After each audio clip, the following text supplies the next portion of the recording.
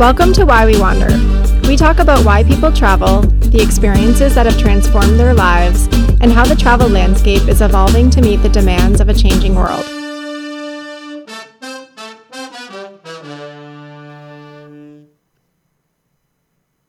As we round a year of no travel, we are all continuing to find ways to stay connected to the world around us, and for some that means through our stomachs. Food for many is reason enough to hop on an airplane. And while some of us are lucky enough to live where you can have shakshuka for breakfast, banh mi for lunch, and mole for dinner, nothing can compare to the moment you discover a new dish in a new place. Or can it? In this postcard episode, we will reminisce about our favorite food travel experiences, explore the explosion of interest in food travel shows during the pandemic, and consider ways to expand our palates while at home. So, Tamara, to kick things off, what was your favorite meal you've ever had while traveling? I know, a super, super easy one to start the conversation. It's so hard to narrow it down, in part because so much of my travel is focused on food, in terms of like taking cooking classes or doing food tours or just going to restaurants. So it's hard to pick one example, but one that does come to mind just because of what a cool overall experience it was when I was in Peru, like 7 or 8 years ago at this point, which is always gonna have a good food experience because it's got the best food in the world. Like that's always been my claim, and I stand by it.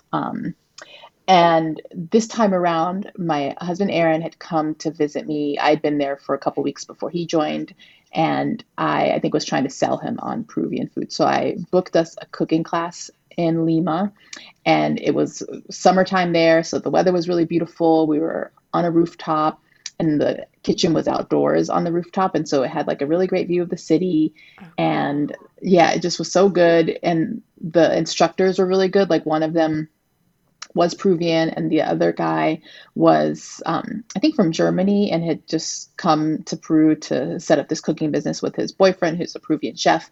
And they just operated this business out of their apartment. And they kept the groups really small. And we made a multi-course dinner.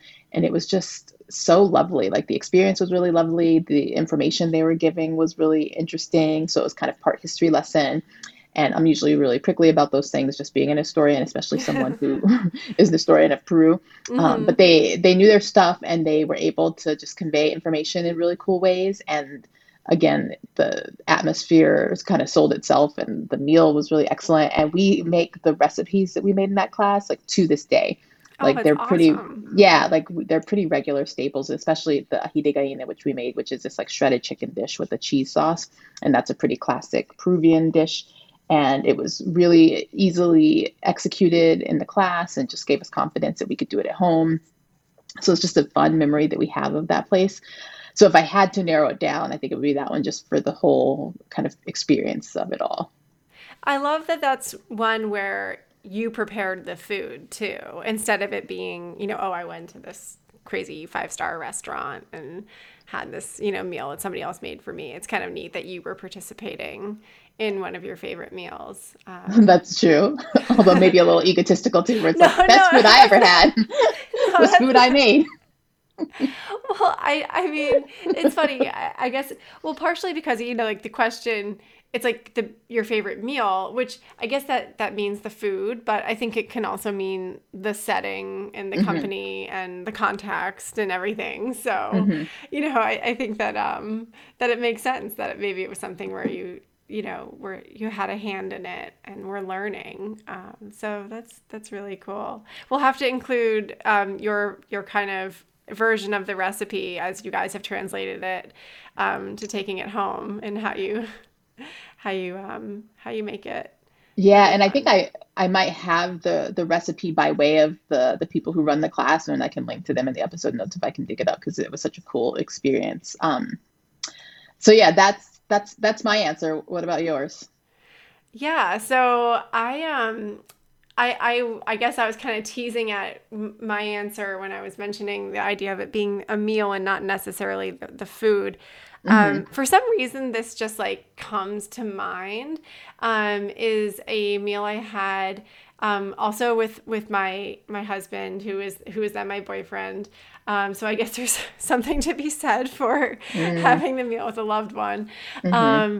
But we were in Granada, Nicaragua, and it was in March, or I guess it was late March, early April. It was during Easter season, and we had it was Easter Sunday, and we decided to go to the cathedral in Granada, which is like a really big feature of the city, and go to check out Easter Sunday Mass. And then afterwards, there weren't very many restaurants open because it was Easter Sunday, but there was, now like looking back on it, it was probably like one of the more touristy places. But it was like near the cathedral. It was this nice outdoor cafe, and it was just this kind of like hot, lazy Sunday afternoon. We had nothing to do, and we just sat there and ate delicious, I think it was probably some kind of meat dish with rice, and drank lovely white wine, and just kind of relaxed in the sunshine. It just felt like this kind of like one of those days that just is kind of like suspended in time. And I don't know, it just was such a pleasant experience. And I really had very little to do with the food, I was gonna and say. and everything to do with just kind of like being somewhere, and that you never been to before with somebody you love. And yeah, it was just a memorable meal, but really for nothing other than kind of the fact that it wasn't that eventful, and was just really relaxing. I guess that's my answer, because I think a lot of people, it's like you have these amazing meals. You might have them at home, you might have them in your own city, you might have made them. And a lot of times it's like where you are and who you're with that can kind of like transform something into like a super memorable experience. I love that. So, I guess thinking about that and like transforming things, transporting you, are there any foods that you have that like when like the taste hits your lips, like you're just totally transported somewhere else? Oh gosh. You know, sometimes I feel like the opposite happens where I always do this to myself where I will have this amazing dish when I travel that I'll then try to recreate at home Mm-hmm. and just be so frustrated that it doesn't taste like the thing that I'm trying to reproduce. And so maybe that's still transportive because it's like constantly comparing unfavorably to the original. Um, Yeah. so but I don't know that that's the best answer. I'm trying to think of if there's a dish that like the moment I eat it, it kind of transports me. Maybe not so much to a different place, but to a different time. Like I think about certain Mm. dishes I make that remind me of my grandmother and like growing up and cooking with her. So for example, she always made, especially in the summers that we would spend with her, she would always make zucchini bread. And Oh, I love when zucchini we bread. were, and hers was so good. And the older we got, the more she kind of developed the patience to let us help her cook. So we would like shred the zucchini and be able to kind of assemble the ingredients. Like we were more concerned at that point with like licking the bowl, not necessarily being helpful, just being in the right place at the right time. Yeah. And so I think the experience of making that is always something that is transportive to me because it just takes me back to her kitchen and to like the dining area outside the kitchen where we would have all the ingredients assembled and just go to town on those bowls once we poured them into the loaf pans. So that's more, I guess that's to a place. It's not like travel in the sense that we tend to talk about it as international travel, but Mm-hmm. still something that takes me to a different place and a different time and just like a really loving setting more than any other thing that I can think of. And That's I a tough think, one. yeah, and I think like zucchini bread, it has this, it's such like when it's baking, it has such a strong scent. Hmm. Like I feel like Hmm. that's one of the things, like it's like this warming, like it lingers, in the house. And Hmm. Hmm. so I feel like it's one of those things if like you're baking it, and then it just like it just keeps it's just this lovely scent that I feel like throughout the rest of the day you're like, oh, like True. I'm so glad I made this. Yeah. That's a nice Yeah. memory. Do you have one? Is there a dish that really takes you, especially if you don't remember the meal that you had at that Yeah. Easter dinner? Is there something else? Well, so I would say it's more like drinks, which is what I was saying. Like when it hits your lips, I was thinking there's that Mm-hmm. movie where he's like, it tastes so good when it hits your lips," and I guess I'm thinking of a beer cocktail that a michelada. Have you ever had one? It's Yeah, they're not my favorite, but yeah. no. But describe it to listeners. Yeah, so it's just basically it's popular in Mexico, and it's like a really simple, usually like a simple lager type beer, like a Corona, or a Dos Equis, or just anything that's kind of like a really basic lager, and then you will drop a little bit of, typically it's like a little bit of like a Tabasco or like tomato sauce type, kind of like hot sauce in it, just like a couple drops. And then you will drop a lime in and some salt. And people kind of prepare it in different ways. You can like serve it over ice. You can kind of just like shake it all up in your beer bottle, depending on where you are. And it just kind of gives a really simple kind of tasting beer, like a little kick. And the first time I had it was in Puerto Escondido, which is on the Pacific coast of Mexico.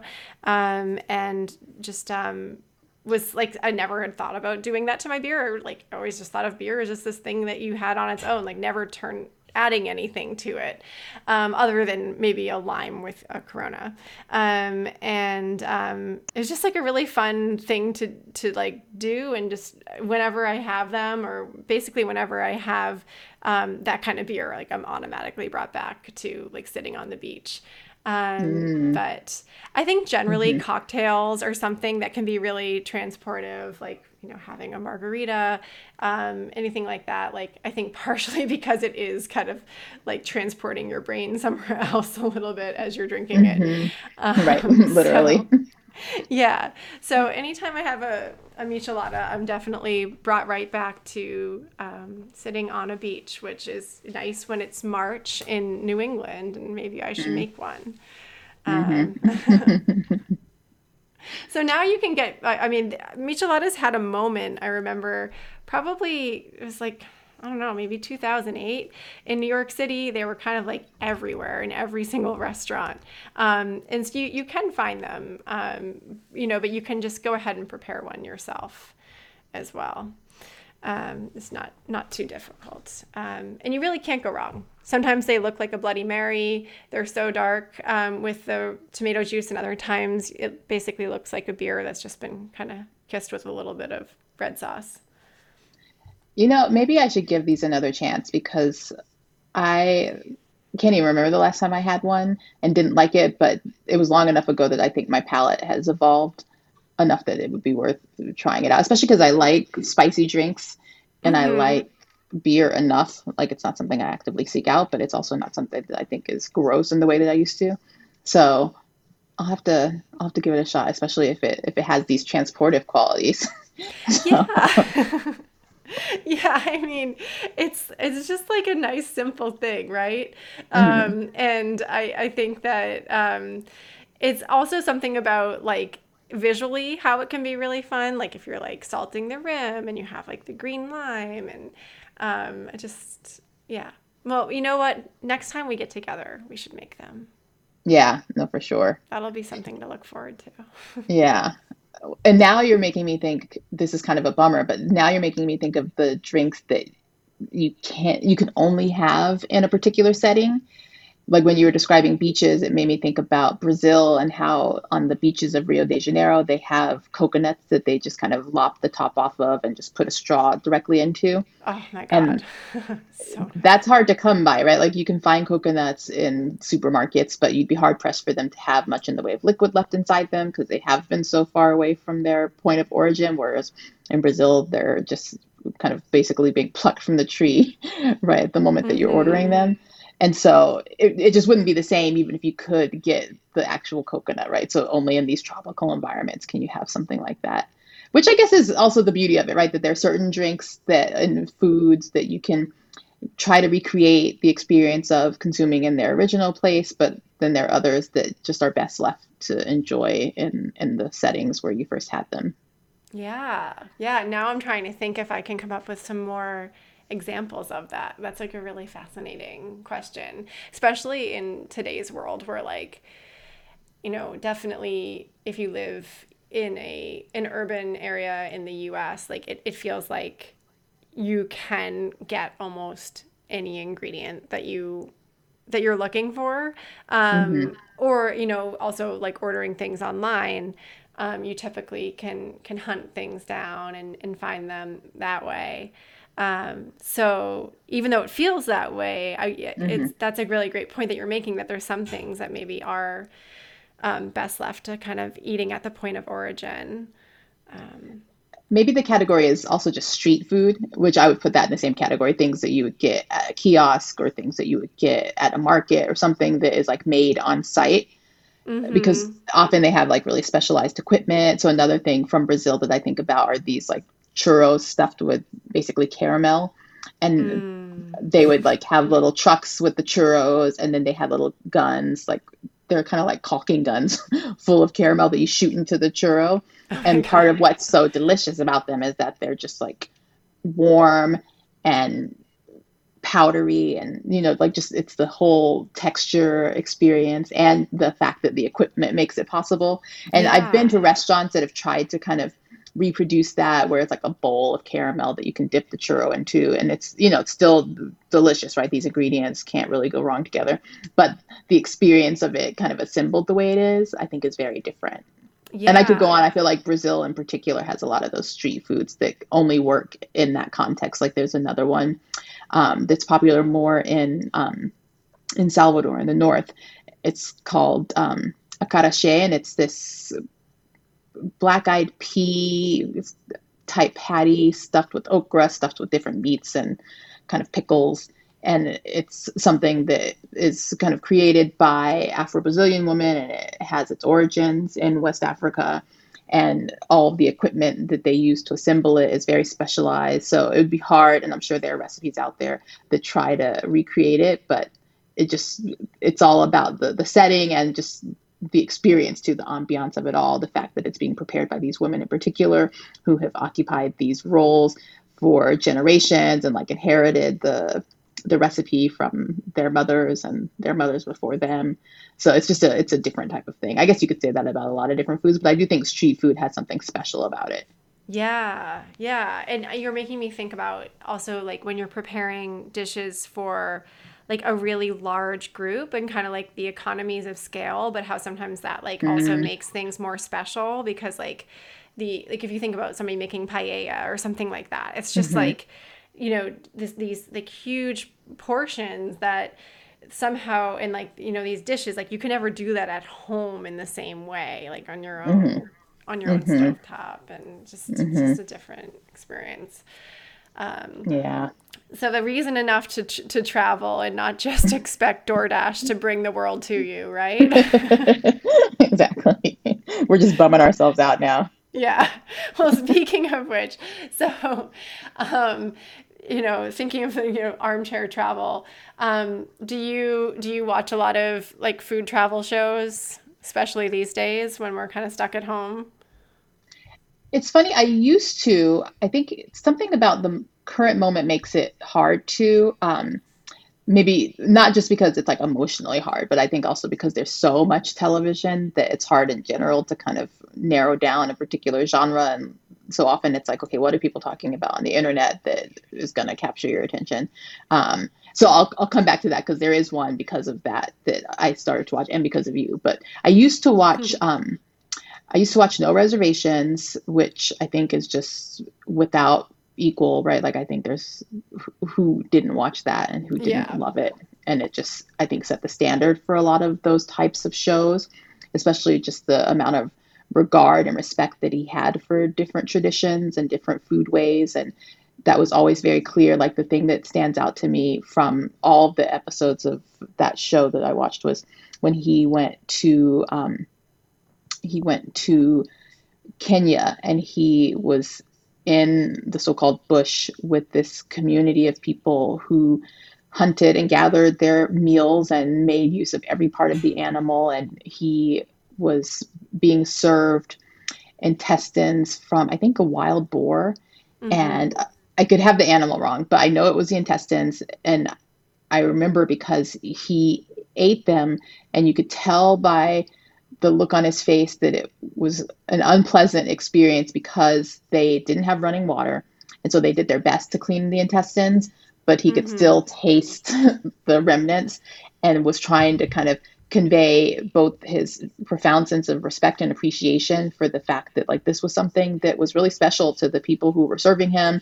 It was hard to come by bushmeat, and they were going to use every bit of it that they could. And the fact that they were going to give some portion of it to this visitor was clearly this act of hospitality that he really appreciated. And he was always good at appreciating that.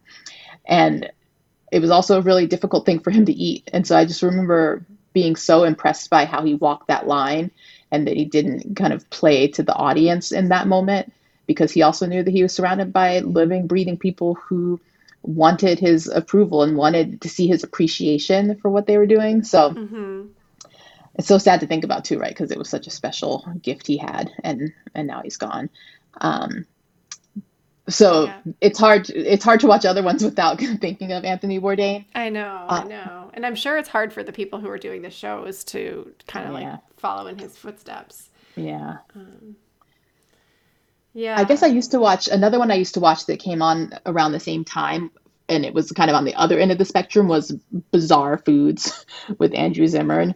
And Yeah. even the title was a kind of giveaway for his approach to things, because it was always like, what makes it bizarre? Like, it's bizarre to you, but is it really bizarre? And it was always like stuff from Asia and like stuff Right. from, those parts of the world that so he was like playing to a very particular kind of audience and very particular kind of sensibility. And I just remember I used to see his his tongue so much, and like him just I like know. opening his mouth and like chewing with his mouth open. It just wasn't the That same. one did not appeal to me at all. Right. I never could watch it for so many reasons. And then there's like Guy Fieri, Mhm. who he that was more of domestic travel. I don't know if he ever Yeah. went anywhere international. Drive-ins. What is Diners, drive-ins, diners and and dives? diners. Yeah, diners, drive-ins, and dives. Which is kind of, I mean, it's a fun concept. I mean, Hmm, but he was hmm. just, I found him to be pretty obnoxious.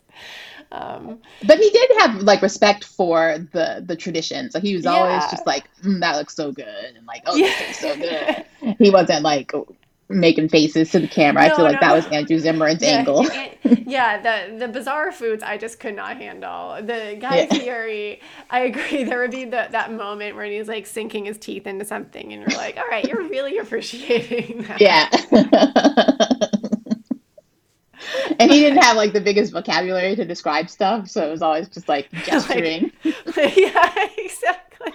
I can't believe. Okay, there probably has been a Saturday Night Live skit about him, but if there hasn't, like, there still could be. There like, still could be, right? like where there's just like food just like splurting out of the person's mouth, like, just like in like a really comical way, like Yeah, juice is like going everywhere. it's true.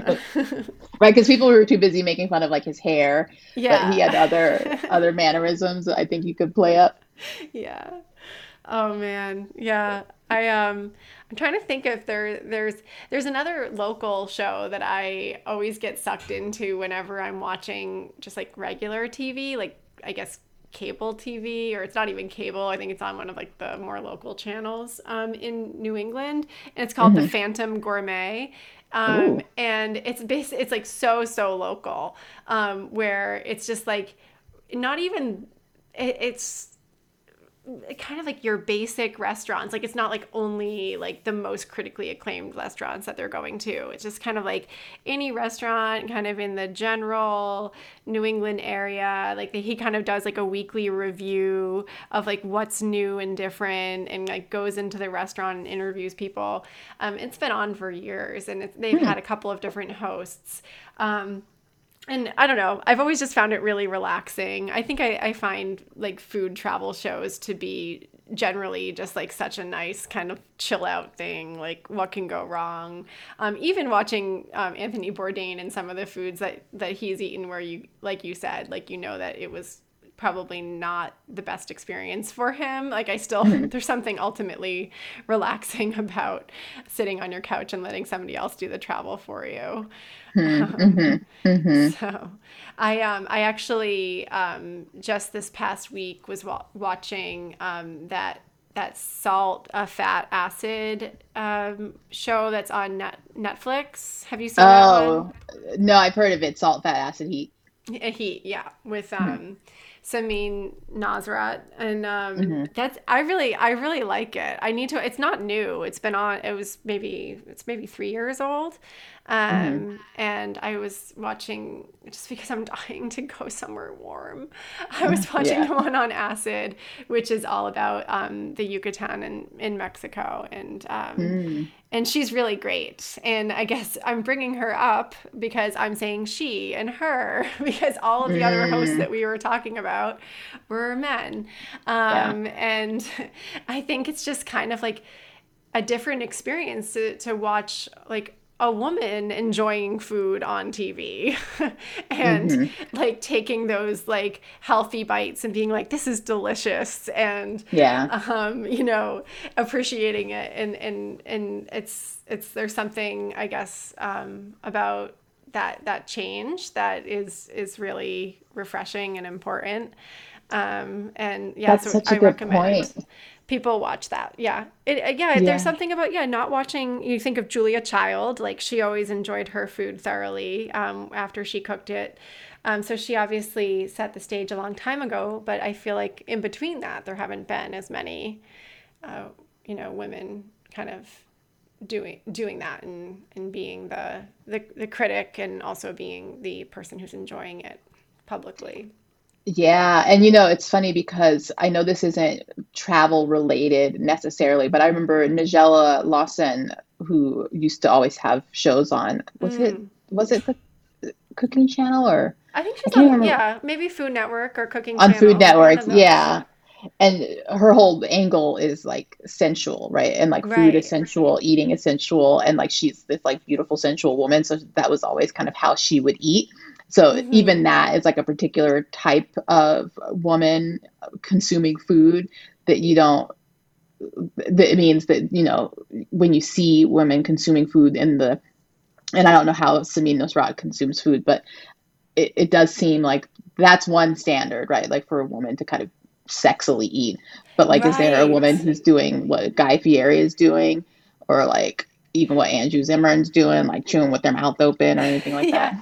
I would say she's kind of just like just being normal, Hmm. which I think is what's really nice about watching her, is like she's Yeah. just kind of doing what we all do when we eat, and like, and just being like a genuine person to the host, whoever she's interviewing and learning from, just kind of having genuine interactions with them, and yeah, I would say like, heartily enjoying the dishes though, and yeah, so that's funny though. Yeah, you think about Nigella or Giada, like they're much more about kind of like the slow eating. Yeah. Making eyes at the camera Yes. and like just like letting the liquid drip down their chin and all that stuff. It's so interesting. Yeah. Yeah. Well, the other thing that you're touching on too is the fact that like she's a woman of color, right? And that Mm-hmm. so many of these food shows are white men. So then it just changes the angle too, where it's like, okay, well, she's probably not going to think of certain things as bizarre in the same way that Anthony Bourdain or Andrew Zimmern would think of things as bizarre, especially food from her own culture and foodways or similar types of foodways. So like that's kind of cool to see too. which makes me wonder, or makes me wish for a Bizarre Foods hosted by a brown woman where they just like go to, or a black woman where they just go to like England and Yeah. eat like Yorkshire pudding and then vomit, or be like, oh, this is so weird, Yes. Why, like, that should happen. right? Like, And why like is this what so bland? yeah. Like I mean, like, and also isn't it bizarre like how processed some people's food, like people eat like Hmm. such processed foods, and like it's like, oh, it's bizarre because something is coming from the source, like it's Right, bizarre because you made it yourself, or like you grew it or you hunted it. right, And maybe it's bizarre that we eat things that are half plastic because they're so processed. right. Or chock full of, corn and corn Yeah. byproducts because of the lobby, right? Yeah. Yeah. Well, we'll link to some recommended shows that are showing other people other than white men enjoying food because there are some, Yeah, and there should be more. there should be more. So But when you think about those kind of food-oriented travel shows, like have you gone to a place based on one of those shows, or do you have in mind wanting to go to a place based on one of those shows? Because the other one that we haven't mentioned that you told me about was the Stanley Tucci one in Italy, which makes me kind of draw up a list of all the places that he's been, both in terms of the restaurants themselves, but also just the cities that he's in because they're so beautiful. But are there other shows that you've watched where you're like, oh yeah, it's on my list, and like you've actually followed through with going to that place? yeah, well, speaking of the Stanley Tucci show, I'm just like basically boycotting that show because I could not go to Italy last March. Right, right. And I just can't watch it. So it's just like no, That's fair. no. The episode I watched was really good, and yeah. So I'm trying to think. There's this one restaurant in LA that comes to mind, but I have or it's not even a restaurant. It's actually a stall at it's in downtown LA. I think it's called like their Grand Central Market is the name of the market in downtown LA, where it's kind of like a food hall. And there's this one of the stalls is called Egg Slut, which is just such a like kind of trendy name. And the reason why I feel like I must have seen it on a TV show is because like I don't know what compelled me to like really, really, really need to go there a couple years ago when I was LA, but I was like, we have to go to Egg Slut. Like I must have either read about it in the New York Times or I don't know, some blog I follow, but I have a feeling it was a TV show, but I can't even remember what TV show it was. Somebody influenced me to go to Egg Slut and stand in line because there was a line. And I got the egg sandwich, and it was all right. Like, it really wasn't that remarkable. Which was, I mean, I don't know. I guess like egg sandwiches are always like pretty good, right? Like, and sometimes somebody might add a sauce that makes it like exceptionally good, but I wasn't quite as it wasn't the longest line ever, like so I wasn't like, oh god, this was a huge waste of my time or anything. And I liked going and checking out that market in general. It's a cool place to go, and there's lots of other stalls to check out as well. So I'm not trying to throw Egg Slut under the bus, but it just Or egg didn't. slut shame it. Yeah, yeah, Right. exactly. Oh my god, you had to. I had Um, to. but I was actually Googling around because I wanted to see if they were still open, because this was a few years ago. And one thing that came up, speaking of Anthony Bourdain, is that he actually coined the term egg slut, Oh. basically making fun of chefs who always just throw an egg on top of anything, which Mm. is kind of a like also a little bit of a food trend in the past few Yeah. years, where it's just like, oh, put an egg on it. Yeah. So That's funny. yeah. So, anyways, going back to him. But what about Yeah. All you? I hope roads. you have a better story and experience than I do. I have two. So one was kind of inadvertent. Like it wasn't like, oh, I was at home watching a travel show and making a list and then following through with it. I was actually already on my way to Spain and I was bored. I think I had run out of movies to watch and was just like flipping through the TV that's on the headrest. And there was a travel show hosted by Samantha Brown. Oh, Samantha And Brown.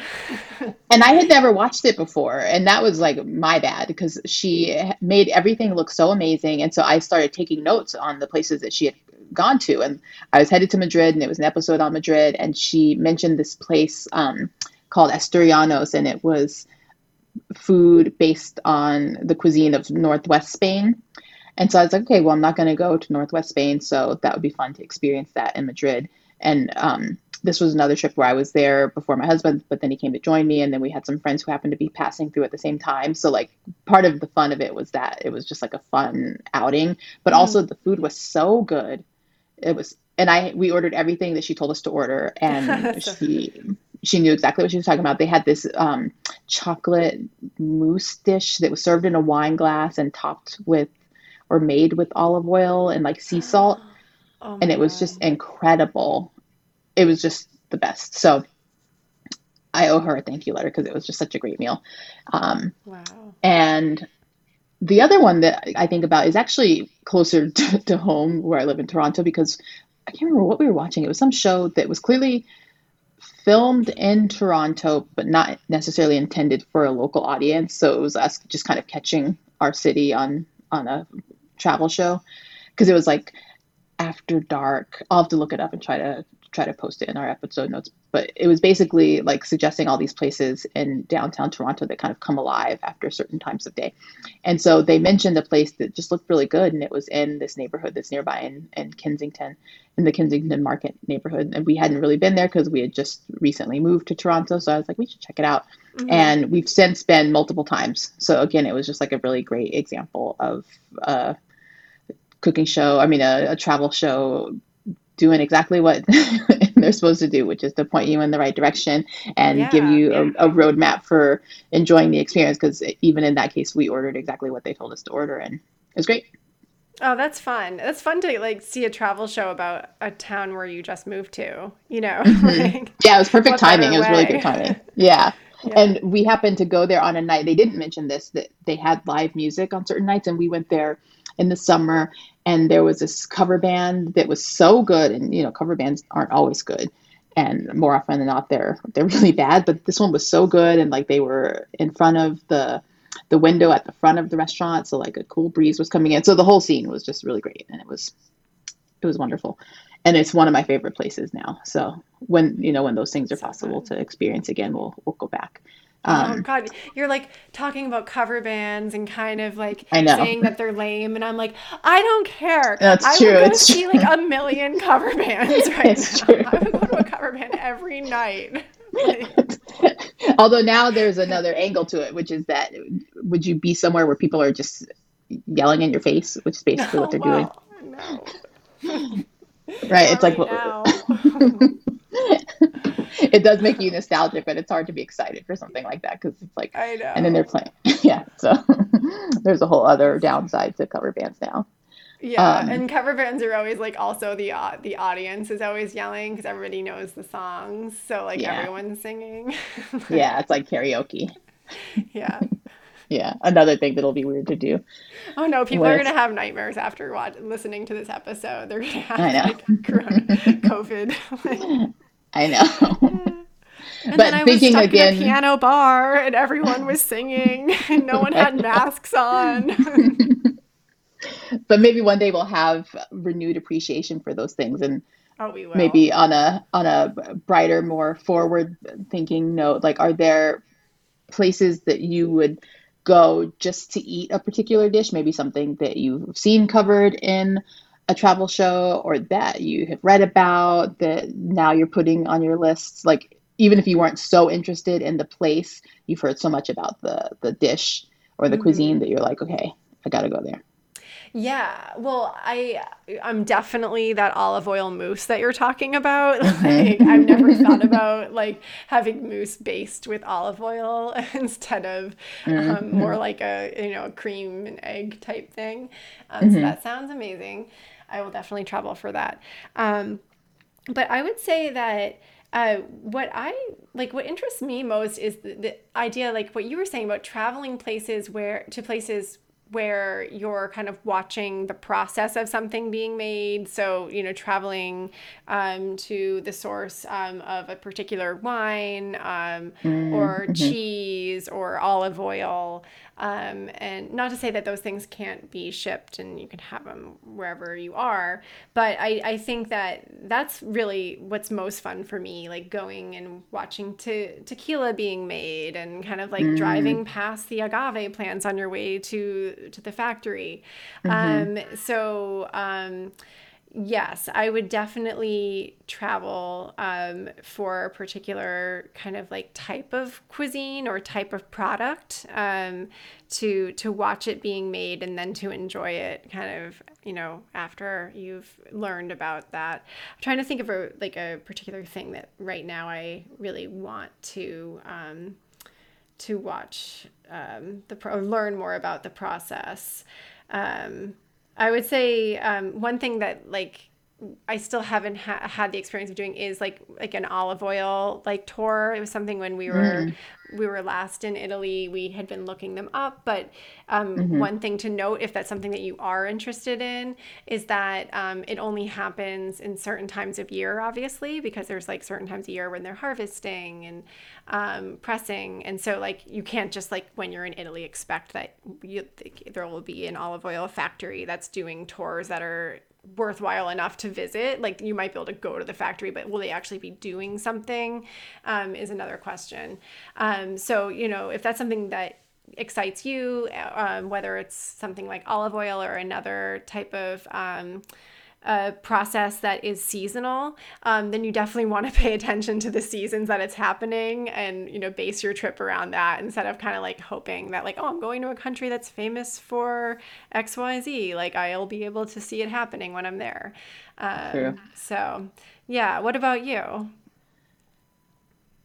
Well, mine is kind of different because I feel like it's a pretty straightforward dish. So it's this dish called chicken and rice that is popular in Singapore. And there's one food stall in Singapore that has like two Michelin stars, and that's like one of the only food stalls that has two Michelin stars. And so already it's just kind of It's this remarkable incredible. place.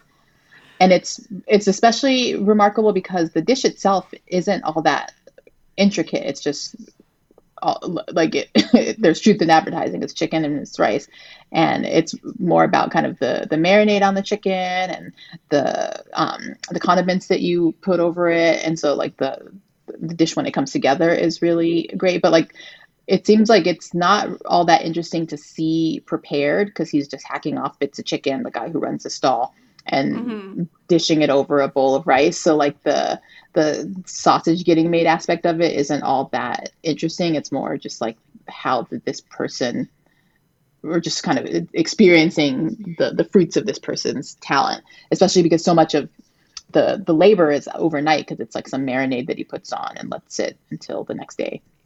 So you're not really seeing much, um, but it seems worth it. And so much of it is kind of based on just the expertise involved, right? Just like the technique being honed over Hmm. years. Because I think he's had this stall for like 15, 20 years, and it took a while for him to get to the point of having the Michelin star. So it's just kind of a reward for this guy just being really good at this one thing. And I think it's the only thing that this stall serves is chicken and rice. And so he just became a master of his craft, and it just seems like worth it to go for that alone and to have that kind of experience, even if it's just in a crowded shopping center, which is the way it seems described. So that one sounds amazing. And then obviously there's so many other aspects of Singapore's food scene that would be worth checking out after that because they've got night markets where there's all kinds of food because it is this kind of global gateway that connects so many different parts of Asia. So I would start there and and then build an itinerary around the rest of it. All of which is making me think about the whole concept of Michelin stars, because there is a lot of interesting history to that in terms of what the stars mean, because people tend to associate it with quality, and I think that is a big part of it. But historically, because it was a guide that was put out by the tire manufacturer, those stars corresponded to whether it was worth either kind of pulling along to this kind of roadside place, or this place in a small town in France and having a meal if you happen to be in the area, versus detouring if you have the chance to kind of go 45 minutes out of your way, versus like making a trip purely for the purpose of visiting this particular restaurant. And so like that's what the stars are meant to convey, that sort of sense that it's worth going out of your way, it's worth making a special trip. And so maybe that's something we can do for another episode, is talk about that star system and the history behind it.